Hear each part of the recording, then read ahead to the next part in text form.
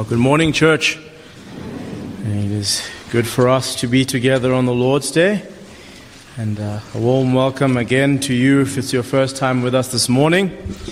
We are in the middle of a series where we are unpacking the book of Acts. And this morning we found ourselves in verse 9. Verse 9 of chapter 8. So I want you to turn with me there in your Bibles.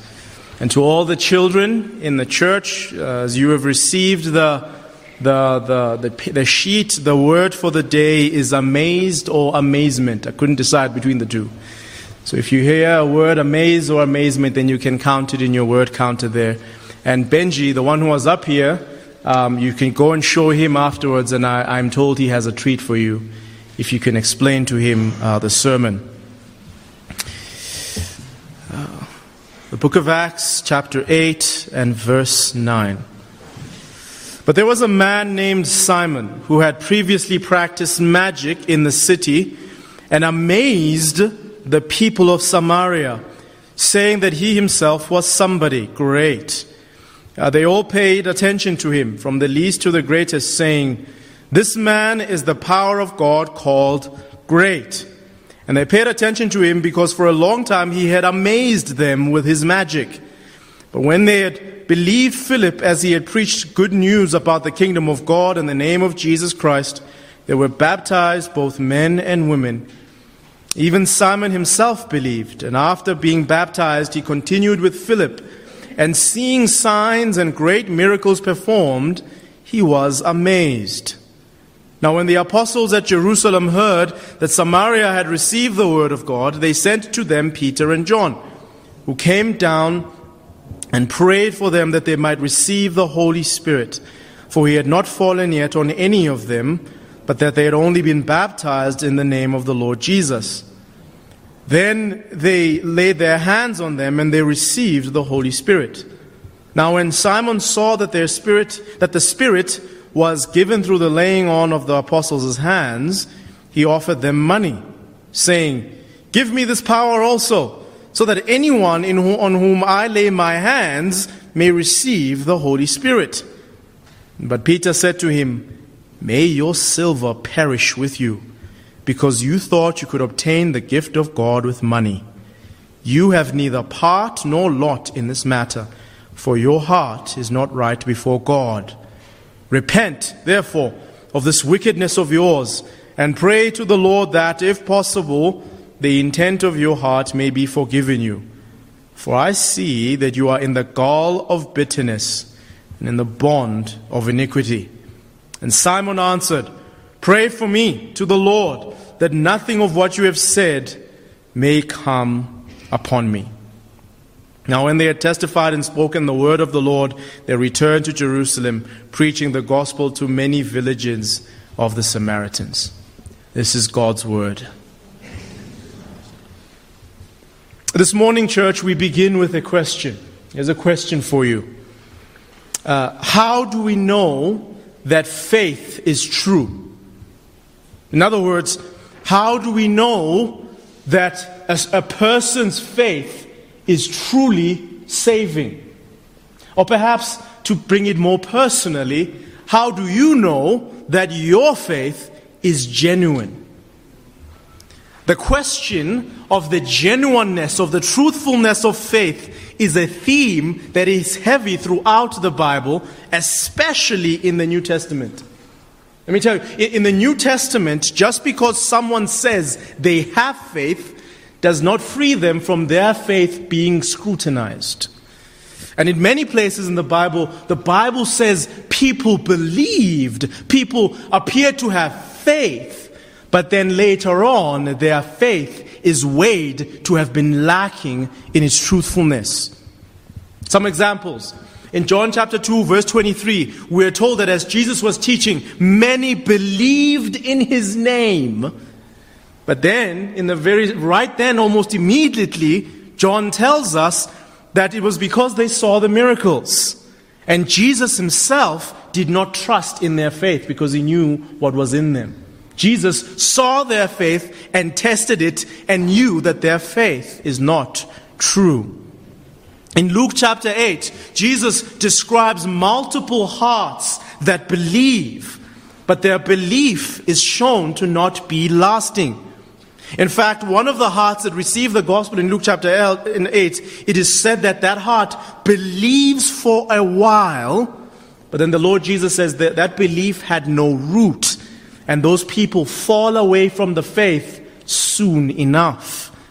James, of course, is the one who gave us that very popular phrase, faith without works is dead.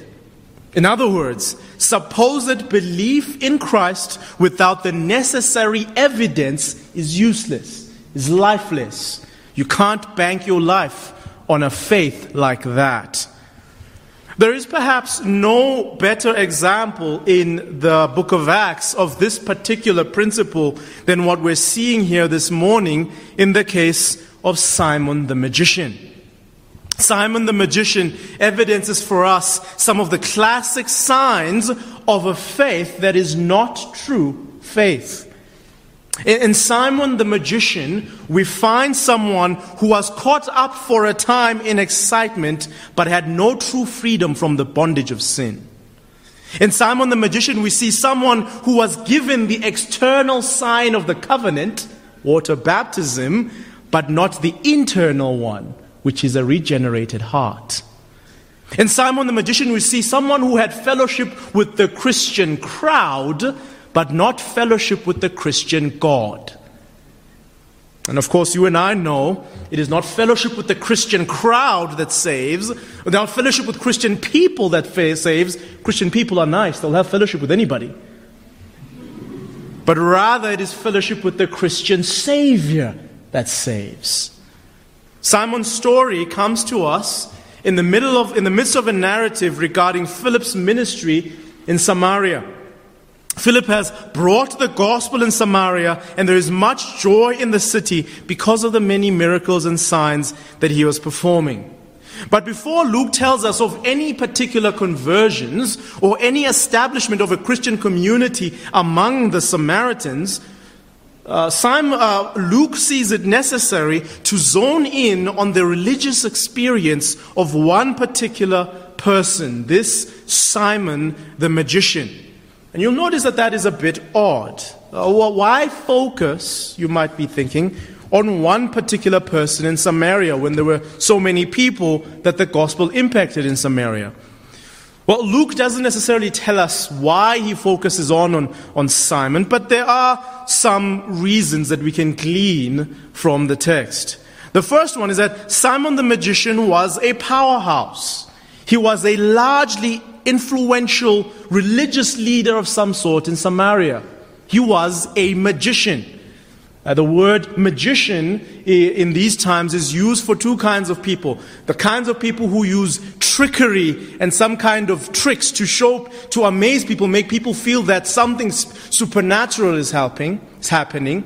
And is also used of people who are using demonic powers and using the powers of the occult to actually make certain things that are supernatural happening. To happen. We're not told here which one of those two Simon is, but I'm inclined to believe that he is the latter. He is one who uses dark demonic powers to make certain things happen. He is not, as it were, a religious. What he's doing is steeped in some form of occultic dark religion. The second reason why Luke might be focusing on him here is that Simon the magician was a well-known figure throughout the region. Christian history has actually a whole lot of stories about Simon the magician, even after this whole event. So Simon must have been so big as a person in the region that even Theophilus might have even heard of him. Even Theophilus is the person that Luke is writing the book of Acts to. Theophilus might have heard of Simon the magician, so hence perhaps why Luke wants to zone in on Simon the magician's experience. But the third reason, and it is, I would argue, the primary reason why we're told about Simon the magician, is that the ministry of Philip in Samaria is contrasted and compared to the ministry of Simon the magician. And in its comparison, we get to understand the impact of the gospel as it arrives in Samaria. I want you to see this comparison of these two men and their ministries. Look at verse 9. Well, actually, let me read first from verse 4 to 7, verse 4 to 8, and then look at verses 9 to 11. And I want you to see certain parallels. Verse 4 says, "Now those who were scattered about when preaching the word, Philip went down to the city of Samaria and proclaimed to them the Christ. And the crowds with one accord paid attention to what was being said by Philip when they heard him and saw the signs that he did. For unclean spirits, crying out with a loud voice, came out of many who had them, and many who were paralyzed or lame were healed. And so there was much joy in the city." Philip, we're told in verse 5, proclaimed what? Work with me now for a moment. I want you to work with me for a moment in your Bibles. What is it that Philip proclaimed in verse 5? The Christ. Okay? Now look at the parallel in verse 9. What is Simon proclaiming? But there was a man, verse 9, but there was a man named Simon who had previously practiced magic in the city and amazed the people of Samaria, saying that he himself was somebody great. What is Simon proclaiming? He's proclaiming himself. That's the first. You see, Luke is doing this parallel to show us that these two ministries are in contrast to each other. Second, in verse 6, we're told that the Samaritan crowds had their attention captive to Philip. It says there, with one accord. The crowds paid attention to Philip. They were focusing on what Philip was doing. And it's the same in verse 10. Look at verse 10. They all paid attention to who? To Simon. They were paying attention. In the past, they were paying attention to Simon. He's using the very same phraseology that he's using about Philip just a few verses earlier. They paid so much attention to him. They were so captive to Simon, so captivated by Simon, that they called him the great power of God. He didn't call himself this. It was the crowds were calling him the great power of God, because their attention was just captive to him. Third, the reason that the crowds paid attention to Philip is what? In verses 6 and 7. What was the reason why they were paying attention to Philip? It's because of the many signs and wonders. Do you see this? It's the many signs and wonders. Because he says therefore, because of what was happening, all these unclean spirits and all the paralyzed being healed, because of all of that, the people paid attention to Philip. Well, it's the same reason in verse 11. Look at verse 11. And they paid attention to Simon. They had paid attention to Simon because for a long time he had amazed them with his magic. So here's Philip coming, proclaiming the Christ, and the crowds are paying attention to him because of the miracles that he is doing. In the same way, before, Simon had been proclaiming himself, and the crowds were paying attention to him because of his magic. By writing the story this way, Luke wants you to clearly see Simon's work, as it were, in direct contrast to the work of the Messiah through Philip. But while their ministries are described as similar, they are worlds apart. While their ministries are described with such similar terms, they are quite worlds apart. Simon's ministry was a ministry of evil forces, a ministry of sorcery. He was entirely an agent of darkness. No one who went to Simon got true life. Anyone who went to Simon was steeped further and further into darkness. In many ways, Simon and Philip can be allegorical for us. There are many ministries, even in our day, vying for our attention. Yeah? There are many people out there vying for our attention. They might not just be doing some kind of magic tricks or whatever it is, but certainly there are people who claim to be religious, some things, vying for our attention. How do you and I know that this is a Simon or a Philip? How do we know that in front of me, with all this show, all this that's happening, even while I'm doing this, all of this that's in front of me, this movement in front of me, how do I know that this is Simon or this is Philip? Because when Simon was doing his things, people were amazed because of his magic. And when Philip was doing his things, people were amazed because of the miracles. So how do you know which is which? How do we tell? The key is in studying not their similarities, but their differences. You see, even in the narrative, as they're both contrasted, there are key, subtle sometimes, but fundamental differences between these two that help you and I know that in front of me is a Simon or that in front of me is a Philip. I want you to notice, who did Philip come proclaiming? The Christ. Who did Simon proclaim? Himself. Therein lies the first difference. Therein lies the beginning. Simon and those like him are all about their names. Simon and those like him are all about their greatness. Simon and those like him are all about them being called special gods or being called special men of God. Simon and those like him want you to think that they're above you. You're over here, they're over there. Simon and those like him are all about you looking at them with their gimmicks. But Philip and those like him proclaim to you the Christ. Philip and those like him don't talk about themselves in a sense that wants you to look at them. They say, hey, I'm here to tell you about him. Why are you looking at me for? Him. You remember, and now I'm going to do a spoiler alert here for some. Later on in the book of Acts, there's a time when the apostle Paul walks into a city, him and Barnabas, and they preach at Lystra. And what happens? The men, because of their preaching and the miracles that are done, the men start coming to them and sacrificing. Let's sacrifice to you. And Paul and Barnabas tear their clothes. They make themselves undignified in front of these men and say, what are you doing? We're just men. But a Simon would never do that. A Simon would want you to think that he's special. A Simon would want you to put on him the coat, a special coat. A Simon would want you to think that, don't touch him. He walks on an entirely different plane. You see, a Simon will come to you and say, touch not God's anointed, referring to themselves.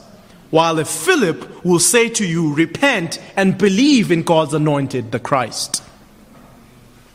See, this difference is everything. Far more than just looking at whether somebody's doing miracles or not. Listen to what they're saying. See, sometimes we argue about miracles and we argue about the miracles or not miracles, this gift and that gift. You're missing the point. What is the person saying in front of you? Is he saying, come to these things use these things as a way to make you believe in Christ? Or is he saying, come to him because he's the guy that God is using to do these things? Subtle difference, but worlds apart. Is it about the Christ or is it about the man in front of you and his ministry? There are many Simons out there, and I would actually venture to say that more of what you see out there is probably a Simon. All the running around on chandelier, the things that you see. And even sermons become a performance. Right? Like there's walking up and down the aisle here. Getting sweaty with the towel. Up and down the aisle because I want you to think much of me. Look at me flexing my preaching muscles. Is that going to help you in any way? Is that going to change you? You're just going to stand up and say, amen, look at the man of God. But how has that affected your life? Well, the only way it's affecting your life is that you're giving me a lot of money. And now you don't have money to do your own business the way that you're supposed to be doing your own business because you're so fixated on this man and his greatness. Watch out for the Simons in the world. But here's the second difference. That's the first difference. Here's the second difference. What was the result of Philip's ministry in verse 8? Look at verse 8. What was the result of Philip's ministry? There was what in the city? Joy. what is the result of Simon's ministry in verse 11? What is the result? What is the effect on the people in verse 11? Amazement. Do you see that? The people are amazed.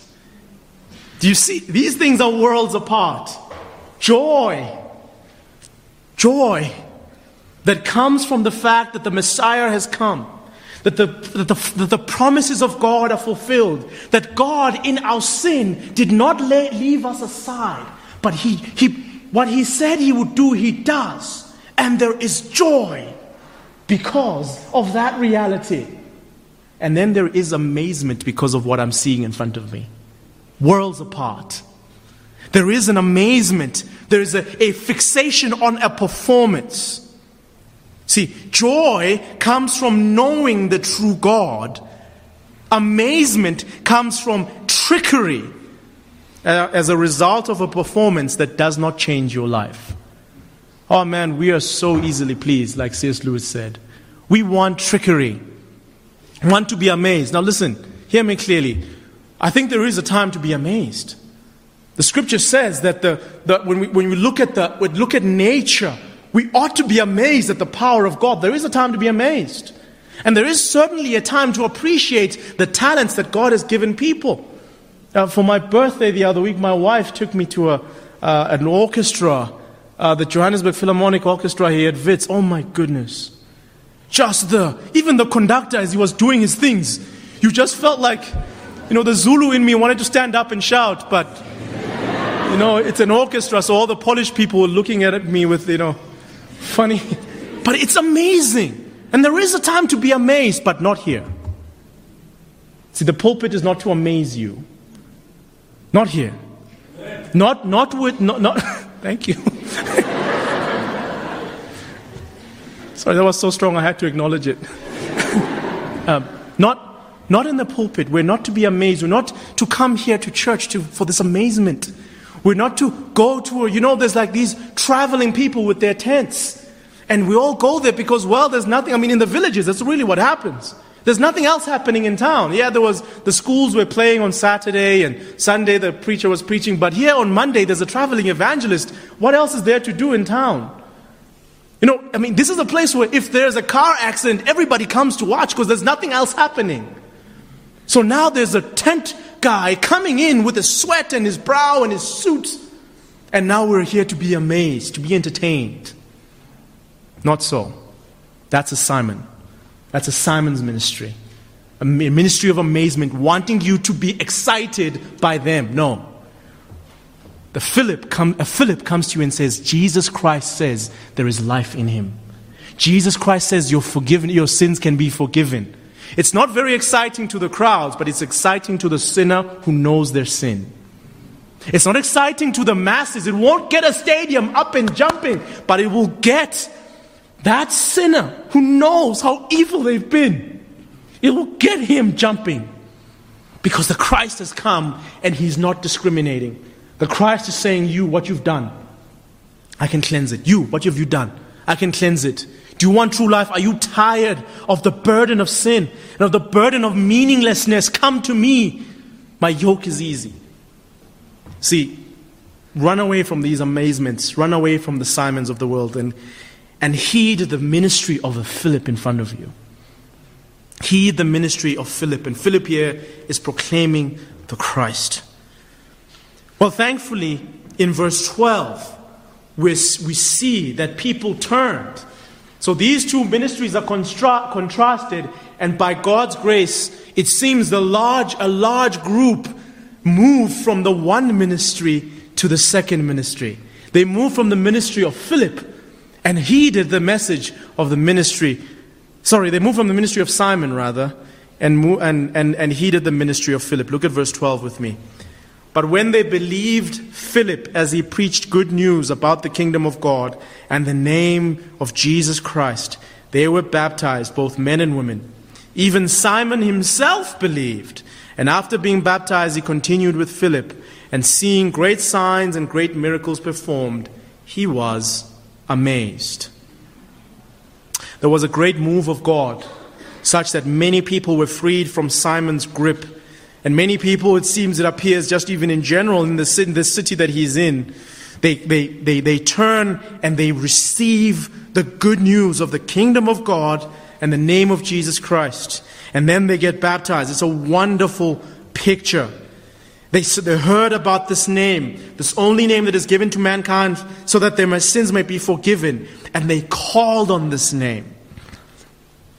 And as a result, they joyfully went into water baptism, symbolically being joined with the very same Christ that Philip is preaching. Notice that in Jerusalem, throughout time, we were told before by Luke how many people were added. The first time, the second time, the third time, we keep being told numbers. But here, we're not told the numbers. Here he says nothing about how many people. It doesn't say 300, 1,000, 2,000. His interest is not so much that. What is his interest? His interest appears to be, in verse 12, they were baptized who? Both men and women. His interest now wants to be not so much how many, but who. The width of it. Not so much the quantity, but the width of how many people came to Christ. You'll notice that even beforehand, when we were told about Simon, we were told that who paid attention to Simon? Who were the people that paid attention to Simon? Right there in verse 10. Who are the people who paid attention to Simon? The least to the greatest. Do you see that? And now he's continuing in that very same vein. It's not just the greatest who were baptized and believed, it was also the least.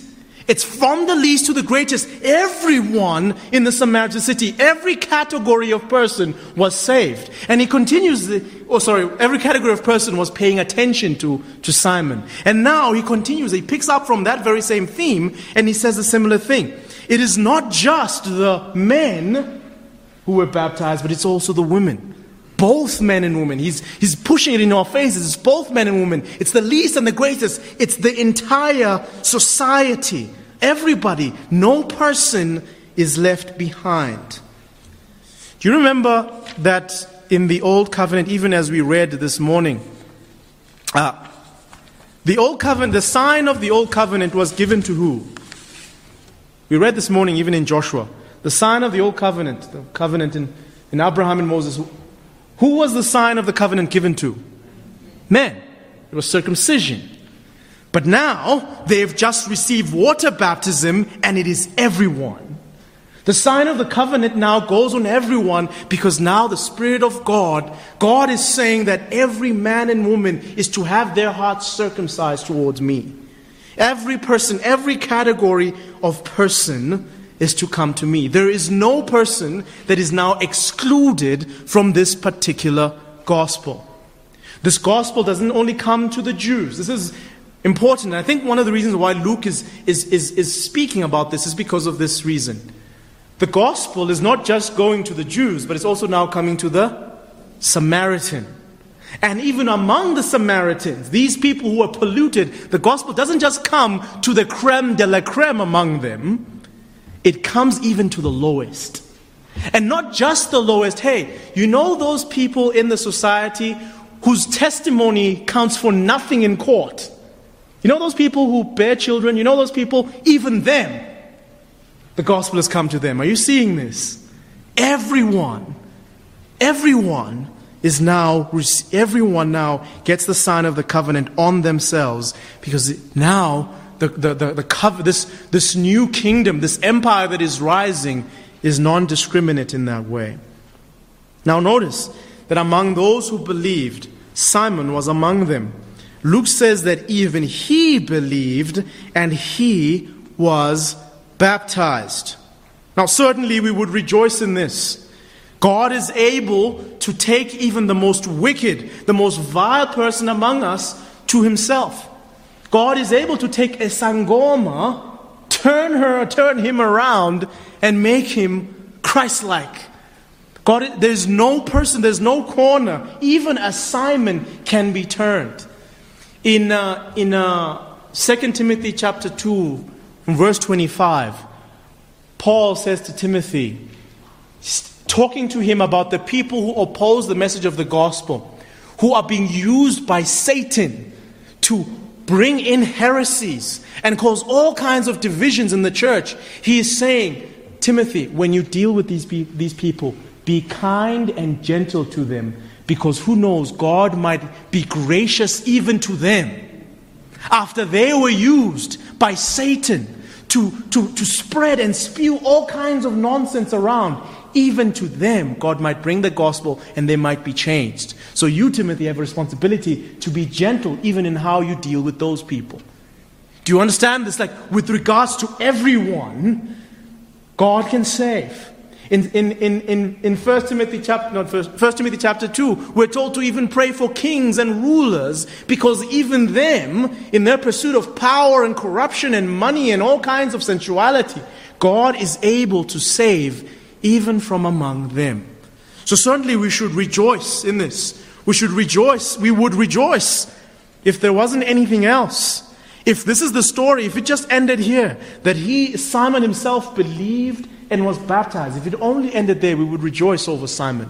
We would be saying Simon is an example of someone that God has worked in.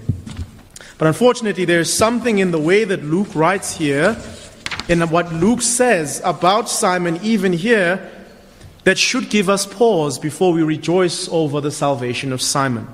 Look at verse 13 again. And even Simon himself believed, and after being baptized, he continued with Philip.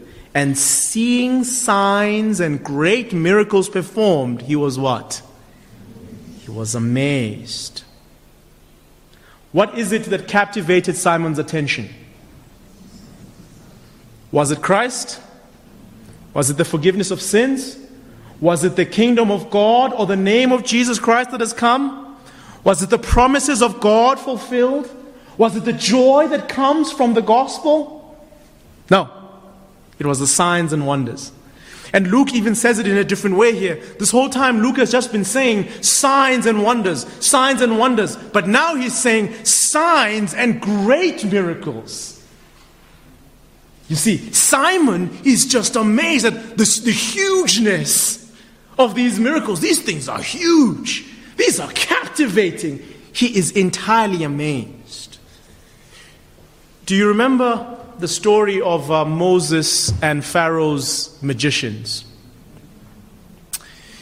Moses arrives to say to Pharaoh, hey, God says, let my people go. Pharaoh says, who are you? Why would I pay attention to who are you? And then he throws down his staff, the stick. And what did the stick turn to? A snake. You remember that Pharaoh laughed at him and called his magicians? And the magicians did the very same thing. You see this? And then it continues. The first plague comes, the plague of blood on the river Nile. It comes. And it says, let God's people go. And then Pharaoh calls his magicians. And what do the magicians do? They take a little thing and they replicate water turning into blood. See, so Pharaoh's like, see, there's nothing here. I mean, anybody can do this. There's nothing here. Then you fast forward to the gnats in Exodus chapter 8, where the Pharaoh is looking for a way to not pay attention to this. There's gnats all over the place. And the magicians come to a point where they say, sorry, we can't do this. And they're amazed. They say this is the finger of God. We cannot replicate this. And from there on out, the magicians are useless. They can't do nothing else. And in fact, later on in chapter 9, when the boils come, even the magicians themselves get the boils to show their utter powerlessness. Whatever it is that Simon here was doing, he is now seeing true power in front of him, and he is amazed. You know, the young kids today have a phrase, game recognizes game. Meaning that someone who does something recognizes another person who does it. But now, in one sense, Simon is looking at the person who's doing something with way more power than he can. And so he is caught up in that. Wait, dude, you can actually make a lame man walk. Take me through the whole process. What the process is. What's the process? What is it? I must say I believe? Okay, I believe. What, am I go through some water? Go ahead, put me in. And then you see there, it says he continued with Philip. He's going around with Philip, not because the gospel has changed his life. Not because the gospel has infiltrated his life and mind such that everything he held dear in the past, he no longer holds dear. There's no change. Instead, he's just gawking. Wow.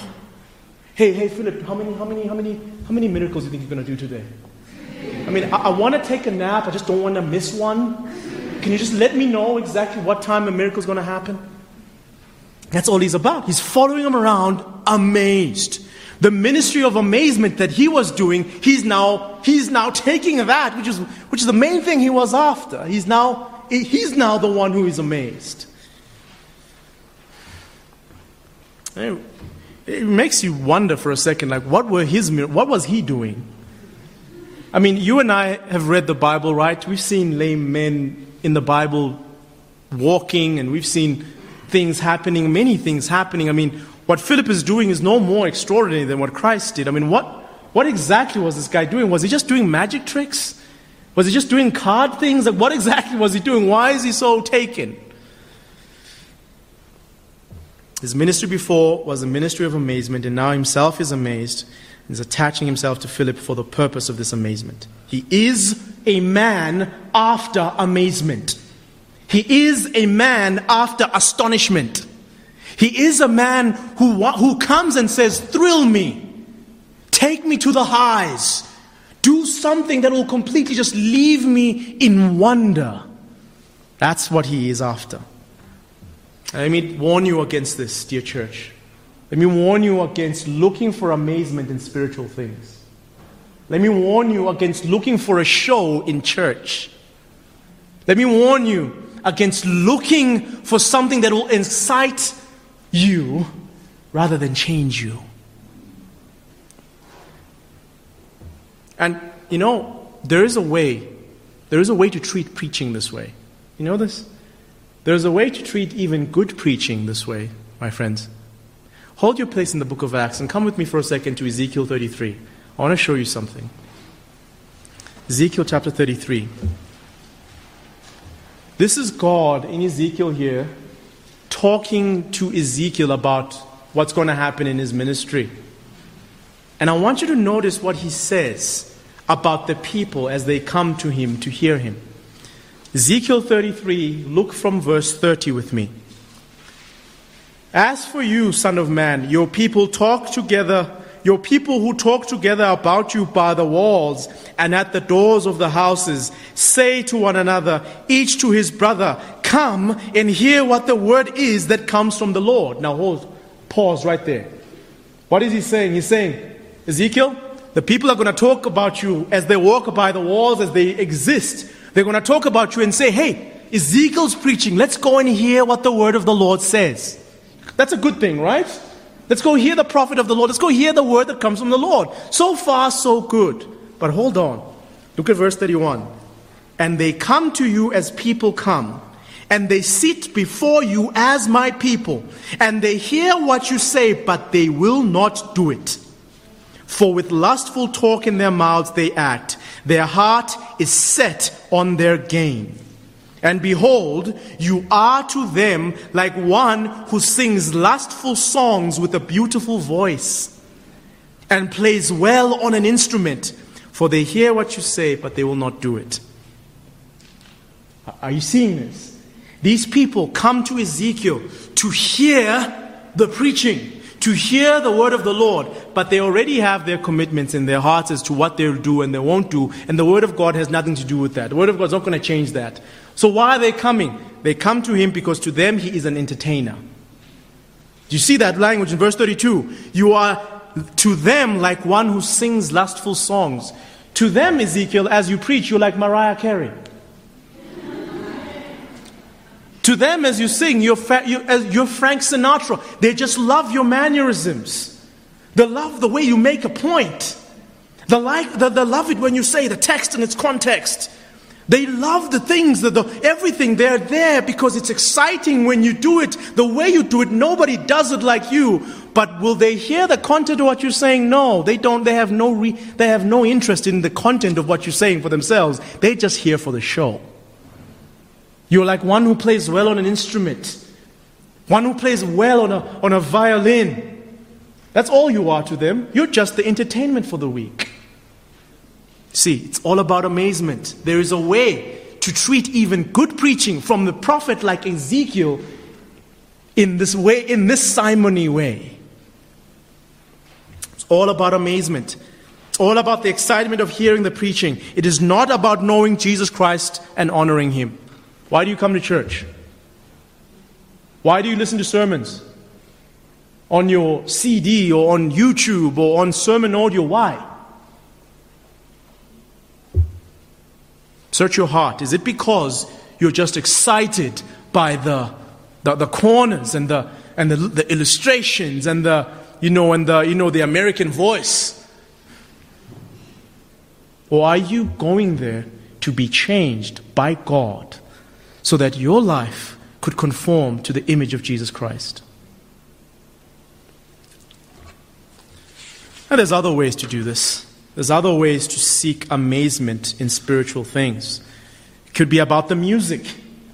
I'm not going to come to church because it's not exciting enough for me, the music. It could be about dressing in your Sunday best. Oh, well, I mean, when else am I going to wear this outfit? Where else am I going to wear it, I need to, step out, you know what I'm saying? Be very wary, my friends. Be very wary about amazement, excitement, astonishment in religion. That's not the point. The point is to be changed, to become into the image of Jesus Christ. These are means of grace to change us. God has given us preaching.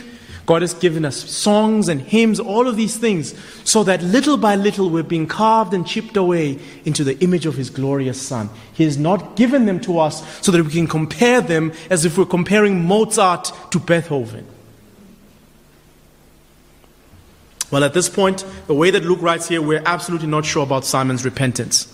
And while we're told that he believed and was baptized, we're not sure yet that he has left his previous life behind him.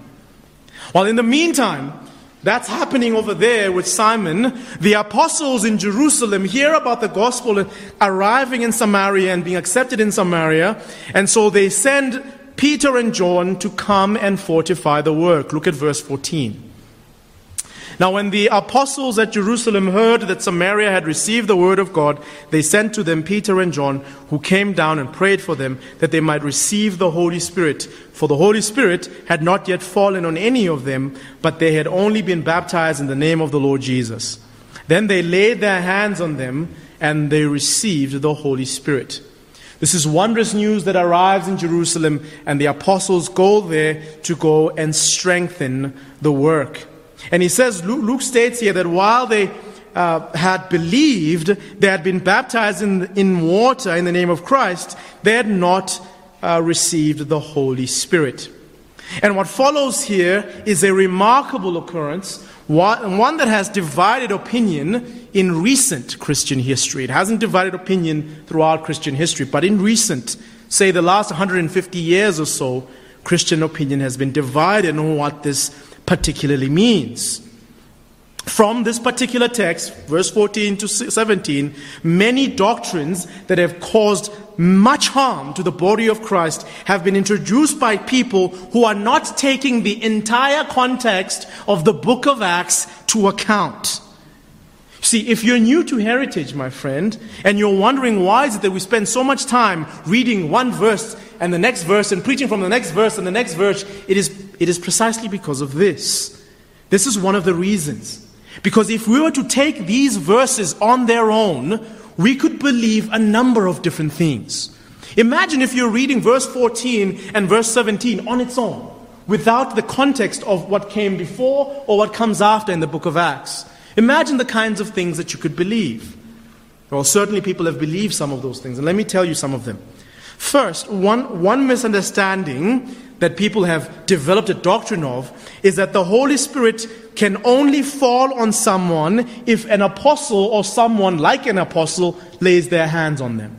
Because the apostles went there, the Holy Spirit hadn't fallen on them. Then the apostles arrived, lay their hands on them, Holy Spirit falls on them.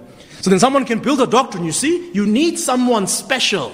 And then of course they introduce themselves. You need someone to come and lay hands on you and the Holy Spirit will fall on you. But is that true? Think with me for a moment. You and I have been in the book of Acts, remember? We didn't skip chapter 2.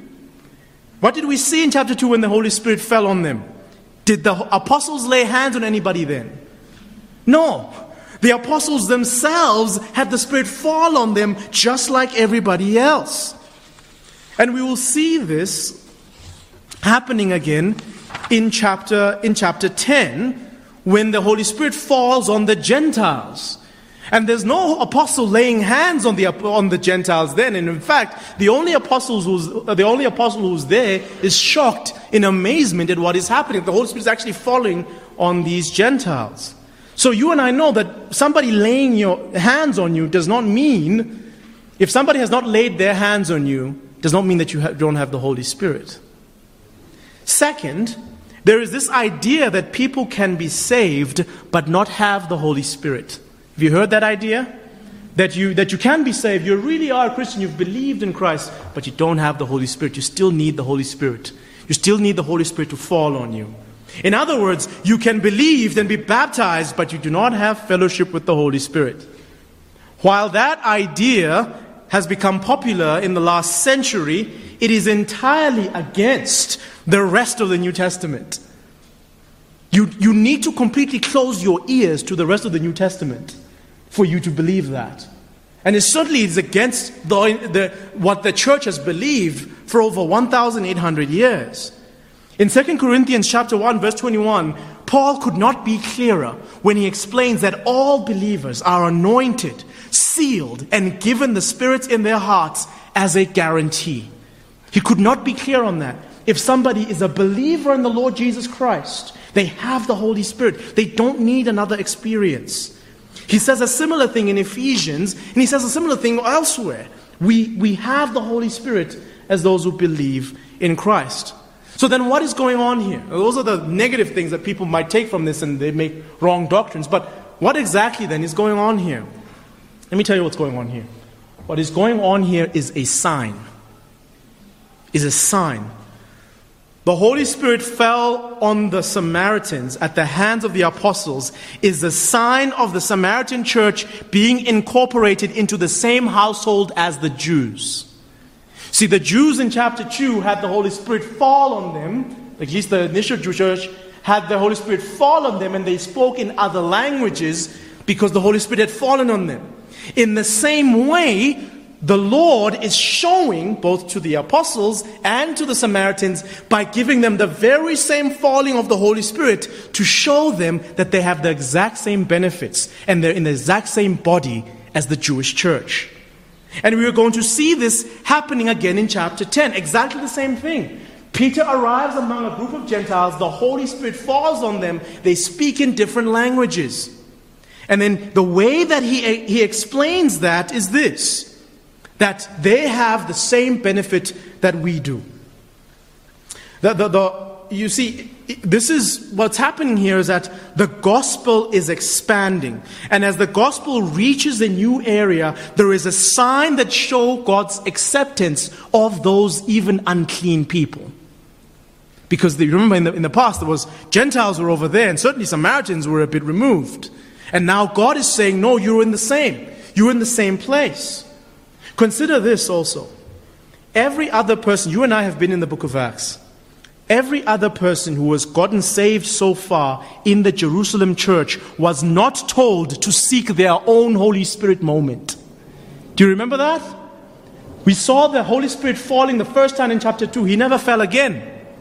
Even though there were 3,000 saved, and then there were 5,000 later on, and many more. We never hear anything again of the Holy Spirit falling on them because they needed Him to. No, he falls once as a sign proclaiming what it is that's happening. And then from then on, everyone who repents and believes in Christ has access to the same Spirit. As an example, if you think of when empires in the past expanded, they would hoist a standard of the home country saying, this land has now been claimed for our king or our queen. That's what's going on here. It's a sign, a loud sign. And if it is a sign, it is a sign for not just the Samaritans. It is a sign primarily for the apostles. We'll see this in a few weeks' time, but let me just tell you, in chapter 11, verse 17, Peter is talking to the apostles about what just happened with the Gentiles, and this is what he says. Therefore, if God gave them the same gift as also to us when we believed in the Lord Jesus Christ, who was I to be able to hinder God? And when they heard these things, they became silent. These are the apostles. And they praised God, saying, then it is true, God has granted the repentance leading to life to the Gentiles also. You see, Peter arrived among a Gentile group. The Holy Spirit fell on them. Then he said, well, I'm not going to hinder God, so I might as well baptize you in water as well. Clearly, God loves you as well. So then he comes and then he reports, hey man, God, the same Holy Spirit that fell on us fell on them. What was I supposed to do? And then the apostles sit down and they marvel. They go, wow, God has accepted the Gentiles too. In this case, God has accepted the Samaritans as well. That's all that is happening here. So let me say this to you. If you have believed in the Lord Jesus Christ, you lack no experience. The only question that is to be asked regarding you and your standing in heaven is this: have you believed in Jesus Christ? Do you truly know Him? Do you have fellowship with the Savior? That's it. It's not have you believed. I mean, Benji, we were talking about this on Friday, and Benji was telling me about some prophet who has in his bio, you know how people have in their bios, they have, I was born here, and then I grew up here, and then I studied here. I was saved on this date, what was it, 1996, and then I had the baptism of the Holy Spirit in 2000. And then I had another filling of the Holy Spirit in 2003 on March 14th. Nonsense. You don't need another date. The only date that you can, if you want to write down a date, write down the date that you were baptized. Write down the date when you met the Lord Jesus Christ. You don't need to, okay, what else do I need now? What other experience do I need? That is all a nonsense. What's happening here is a sign. And the other thing you need to think about is that the book of Acts is telling us what happened, not telling us what is going to happen. Theologians call this the description, the difference between description and prescription. Just because something happened doesn't mean that we should expect to see it happening again. And with this particular psalm, it was always for one time. It's one time here, and then one time here, and then one time there. And then the other people who get saved, they don't get the same thing happening to them.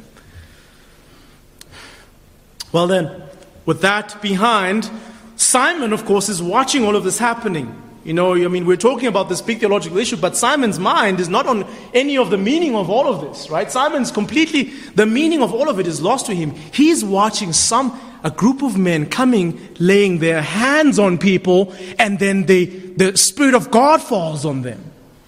So he's like, whoa, this is spectacular. I mean, Philip, I knew you were healing people with lame hands, but what these guys have just done, I gotta have this.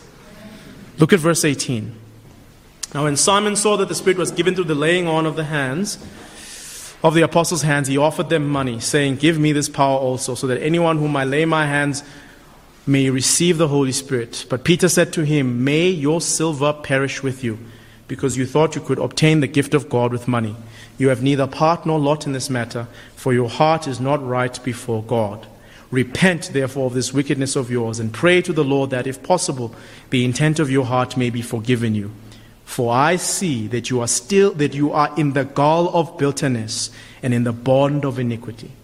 And Simon answered, pray for me to the Lord, that nothing of what you have said may come upon me. Simon's amazement at this physical sign of the Holy Spirit falling on the disciples leaves him wanting to have that power above all of them. He still wants to be this great magician. He still wants to continue in his previous life. His baptism meant nothing to him. The gospel being preached by Philip meant nothing to him. He still wants what he was doing, and he wants to do it more. If you can imagine magicians, those who just do card tricks and disappearing acts and things like that. You can imagine them going to see other magicians and wanting to copy that same skill, wanting to do some similar things. You can imagine wanting them to add more tricks to their repertoire, as it were. And so here's what he's doing. He's saying, no, I need this trick. This is a great trick. Give it to me. And here's some money. And Peter is absolutely incensed. Peter can't believe his ears. The first thing that Peter says to him in response after he offers to buy the Holy Spirit with money is actually something in English that sounds like profanity, so forgive me. But what he actually says sounds more accurately like this: to hell with you and your money. Peter is incensed. To destruction you and your money go. He gives the reason for this horrible threat, because you thought that you could purchase the gift of God with money. The gift of God, the Holy Spirit of God, is not a commodity to be traded. The Holy Spirit is not a Bitcoin. The Holy Spirit is not gold or oil. Just depending on at the right price you can have him, and at the right price you can really use him. You can really use him to further your ministry, make your magic show even bigger. No, this is God. And he tells him that he has nothing to do with the Holy Spirit because his heart is not right before God. Simon is not right before God. While he was baptized, while he was called as one who believed, but here he is assessed summarily by Peter the Apostle as one who is not right before God. And more than that, look at verse 23. He says, I see that you are in the gall of bitterness and the fetter, the bond, the chain of iniquity. He's saying that you are still stuck in your sins. You are drowning in your sins. You have not been freed from the power of sin. Peter can see as an apostle that this man is not freed from his previous way of life. He still wants to pursue what he always pursued, a greater and bigger magic show. Is it possible that you're here this morning, here among believers, but nothing has changed? You're still pursuing your old things. Yes, perhaps you've been baptized. Yes, perhaps you've added now church. You've added now other things to what you're doing, but really you know that you still pursue your old ways. You're still always who you always have been. Those who know you, that there's just no difference. You're still this old person. Still enjoy the same things. You're still pursuing what you used to pursue. Don't be fooled. Unless you are freed, unless there is a change, unless there is a freedom from the bond of iniquity, you are still stuck in sin. Take this as a warning.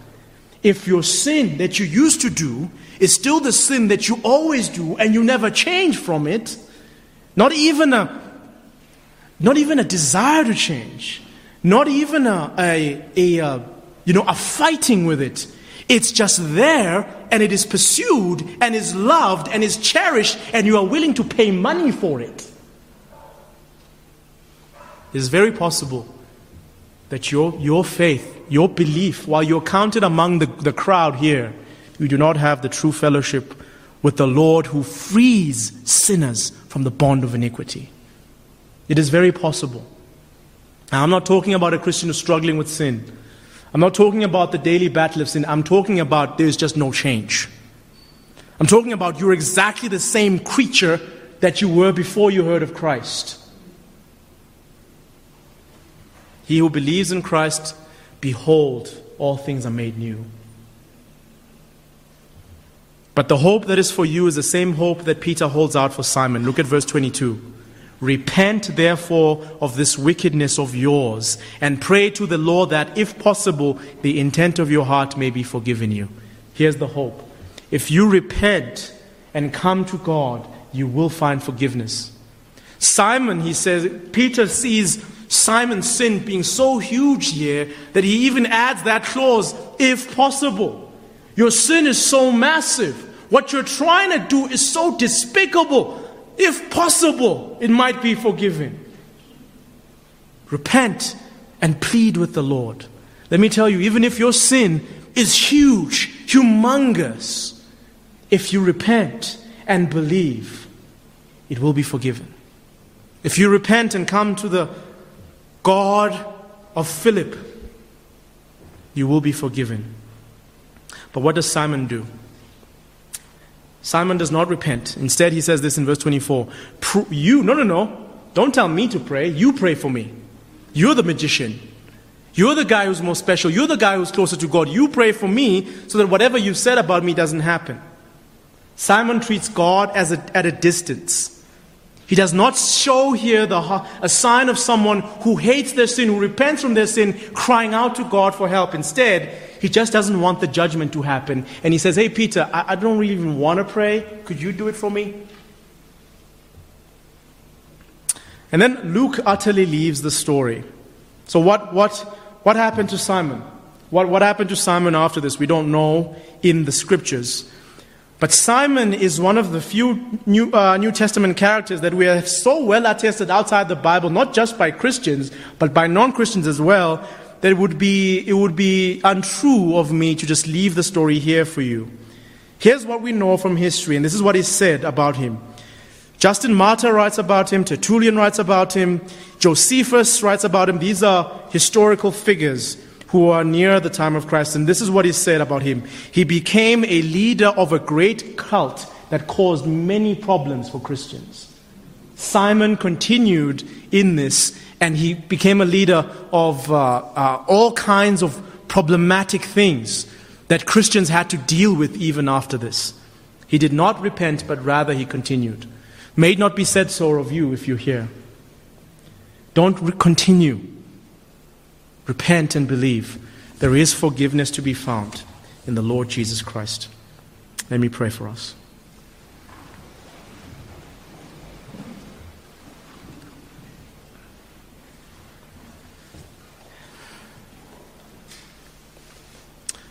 Lord, even though we might be a bit discouraged in the story of Simon, we do know that you can change a Simon into a Philip. We do know that you are able to change even the worst among us to become the best among us. You have the power to change us.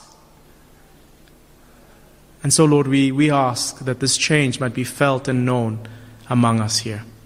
That we might not be a people who are after amazement, but that we might have the joy that comes from eternal life. We might be a people who know the Lord and know of His sufferings and fellowship with Him. That when we're given an opportunity to pray, we don't ask others to pray for us. We pray ourselves because we know Him whom our hearts have believed. I pray this blessing, Lord, on all of us in Christ's name. Amen. Well, we're now going to proclaim these wonderful truths regarding the gospel of Christ as we sing together, I think one of our favorite hymns as a church, And Can